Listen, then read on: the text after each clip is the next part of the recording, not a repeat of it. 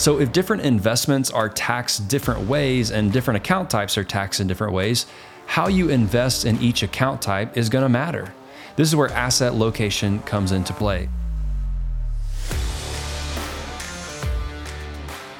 Welcome to Retirement Answers, a podcast built to answer your most pressing retirement questions.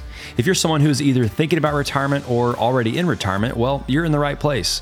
Hey there, my name is Jacob Duke, and each week I'll be walking through different tips and strategies to help you succeed in retirement. So let's go ahead and get started with today's show.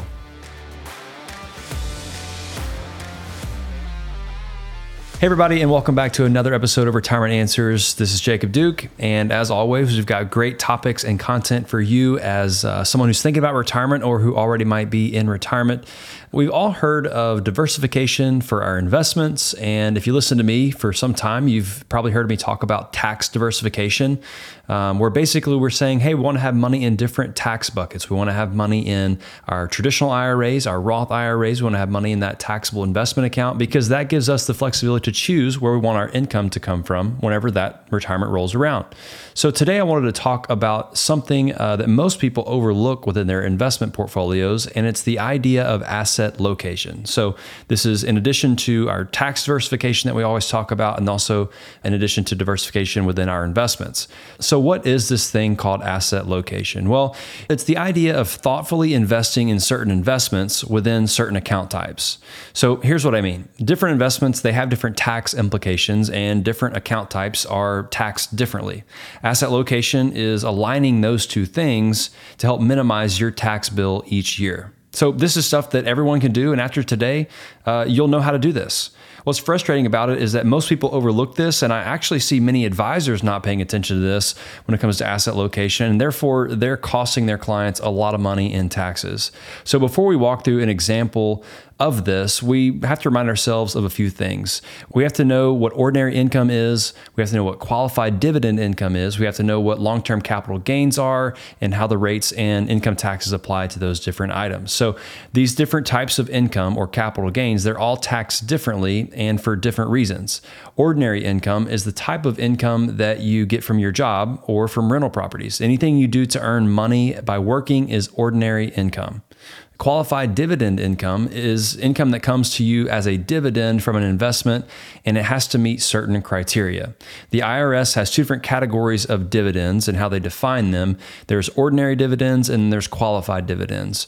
Well, to be a qualified dividend, you have to be investing in a stock or a stock fund to get qualified dividends. There are different mutual funds, ETFs, and REITs, real estate investment trusts out there. They all pay dividends, but depending on the underlying investments, whether they're invested in stocks, bonds, money markets, things like that, or treasuries, that will dictate how those different funds are going to be taxed. So to be a qualified dividend from a mutual fund, that mutual fund has to be investing in stocks. It cannot be investing only in bonds or cash or money markets. It has to be investing in the investment of stocks. In addition to having to be a stock or an equity fund or ETF, you have to have purchased that investment and held it for 61 days or longer. And there's a little bit more to this, but I don't want to get into all the weeds. There's ex-dividend dates involved and the timing of your purchase that matter. But in general, if you hold your stock investments for the long term, whether it be individual stocks or mutual funds or ETFs that are invested in stocks, those dividends will always be qualified. So stock and stock mutual funds are able to have qualified dividends, and bonds and money markets are not. So how does this affect how they are taxed? Well, qualified dividends are going to be taxed at long-term capital gain rates, which is more beneficial than short-term capital gain rates. And right now, long-term capital gain rates are either 0, 15, or 20% depending on your income. And if you're one of those high earners that are out there, you could also have this thing called net investment income tax that might be applied on top of your long-term capital gain rates. And that tax is 3.8% on top of the 20% capital gains rate. Now, most people don't fall into that category. The reality is most Americans fall into that 15% capital gains rate bracket, and that's based on income. So what does all of this matter? Well, if we know that stock dividends can be treated as a long-term capital gain, and we know that stock gains can also be treated as a long-term capital gain if we held it for longer than 1 year, those are the most tax-efficient investments, because bond dividends and interest will always be taxed as normal income rates, and normal income rates are always going to be be higher than long-term capital gain rates. Now, bond funds, they can be sold after 1 year. Like if you held that bond fund for more than 1 year, they are eligible for that long-term capital gain treatment because you held the actual investment for longer than 1 year. But the dividends and the interest that come in along the way, those are always going to be taxed as normal income. So in general, bonds are going to create a higher tax bill because of all the income that comes from bonds is going to be considered those short-term capital gain rates, which is also taxed as just normal ordinary income. Whenever we think about how these different tax types of investments are taxed, it would be really wise of us to consider how different account types are taxed as well.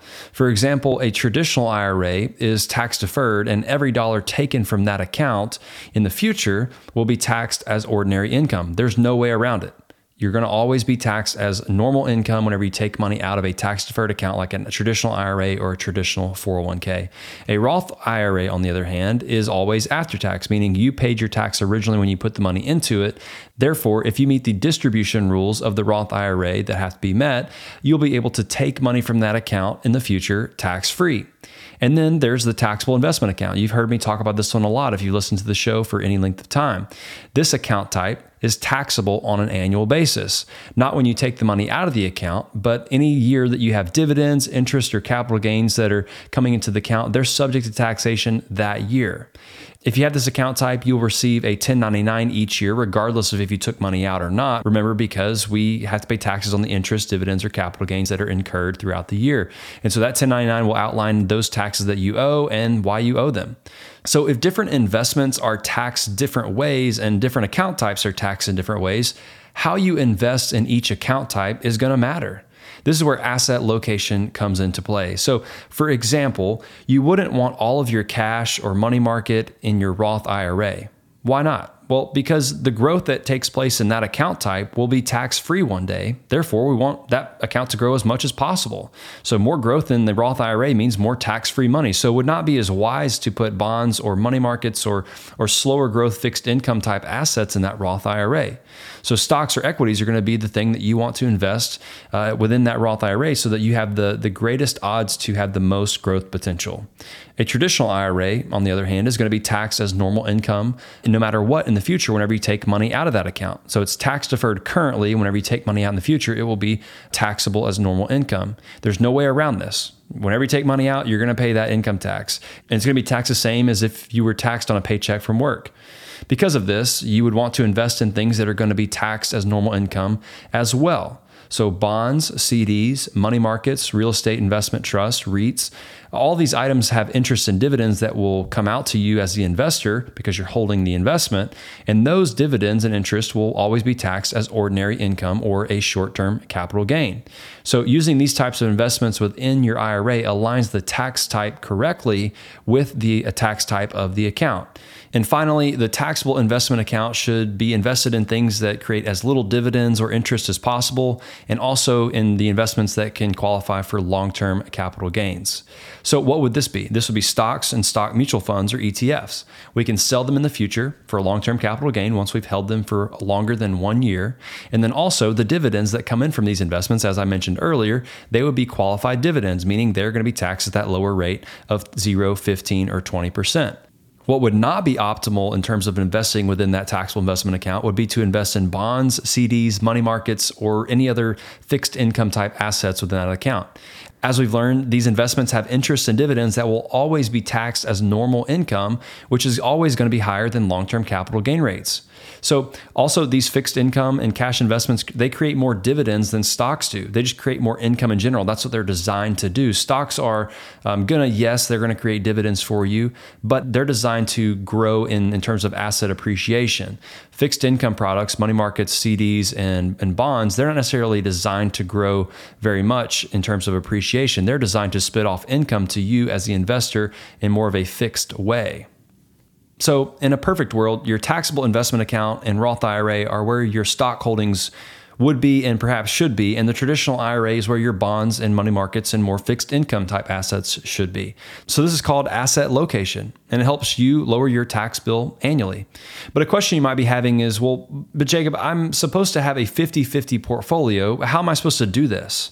Well, that's a great question. And the mistake I see most people have, and even advisors, is they're allocated 50-50 in every one of their account types. So they're 50-50 in their Roth, they're 50-50 in their investment account, they're 50-50 in their IRA.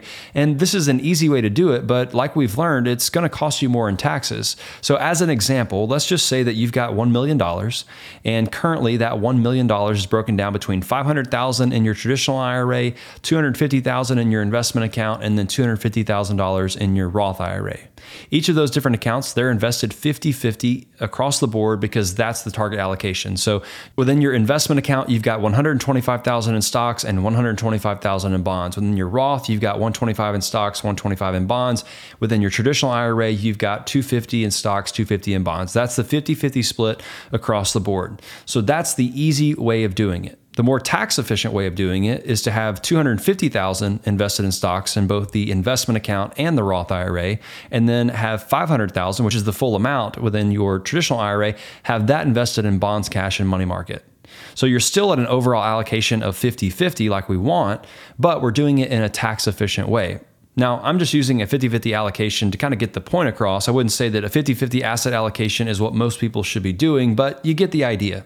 So how you invest in different account types matter. And I think I'm going to plan on diving into this a little bit deeper with actual numbers and data to show you in another episode how this can actually impact your tax bill each year in dollars. So, and when you think about it, asset location is kind of only possible whenever you have tax diversification. And once again, tax diversification, that's having savings and investments in three different primary account types. Tax deferred, like your traditional IRAs, your traditional 401ks or 403b or TSP. Then you also have your tax-free, which would be your Roth IRAs, Roth TSP, Roth 401k, Roth 403b, and then you have your taxable, normal, just brokerage or investment account. So you need to have a plan for how you're going to get tax diversified. And then as you're doing that, you need to be aware of the asset location that we just talked about and how you're investing in each of those different account types. So if you find these different types of strategies and tips helpful, please give the show a rating and review. It really helps others find the show when more people are giving it a good rating, and it helps me know that I'm providing really good content. So thank you so much for tuning into this week's episode of Retirement Answers. I look forward to talking with you again next week. Hey, it's Jacob again, and I wanted to extend a quick offer to you. If you have a question and you would like to have it answered here on the show, please email me at jacob.duke@appliedcapital.com, and I'd love to answer that question for you right here on the show. Also, I wanted to remind you that nothing discussed in today's episode is meant to be financial, legal, or tax advice. Retirement Answers is for educational purposes only. Thanks for tuning in to this week's episode of Retirement Answers. I look forward to talking with you again next week.